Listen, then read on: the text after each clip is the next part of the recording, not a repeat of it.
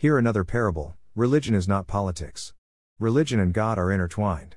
And I have said again and again that religion will rule over the soon-to-come new world. Which religion did I repeatedly say will rule over the soon-to-come unified human world? Christianity. Now hear this.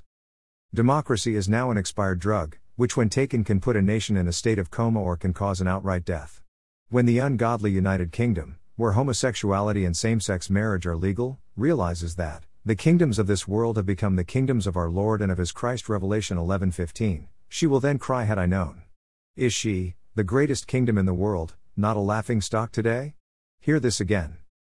The iron mixed with ceramic clay will mingle with the seed of men, but they will not adhere to one another, just as iron does not mix with clay, Daniel 2:43 refers.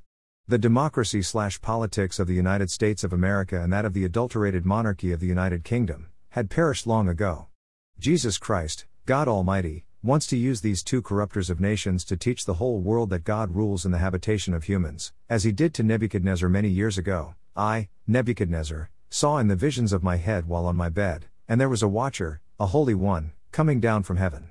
He cried aloud and said thus, chop down the tree and cut off its branches, strip off its leaves and scatter its fruit. This decision is by the decree of the watchers, and the sentence by the word of the holy ones, in order that the living may know that the Most High rules in the kingdom of men, gives it to whomever He will, and sets over it the lowest of men. Daniel 4:13-17.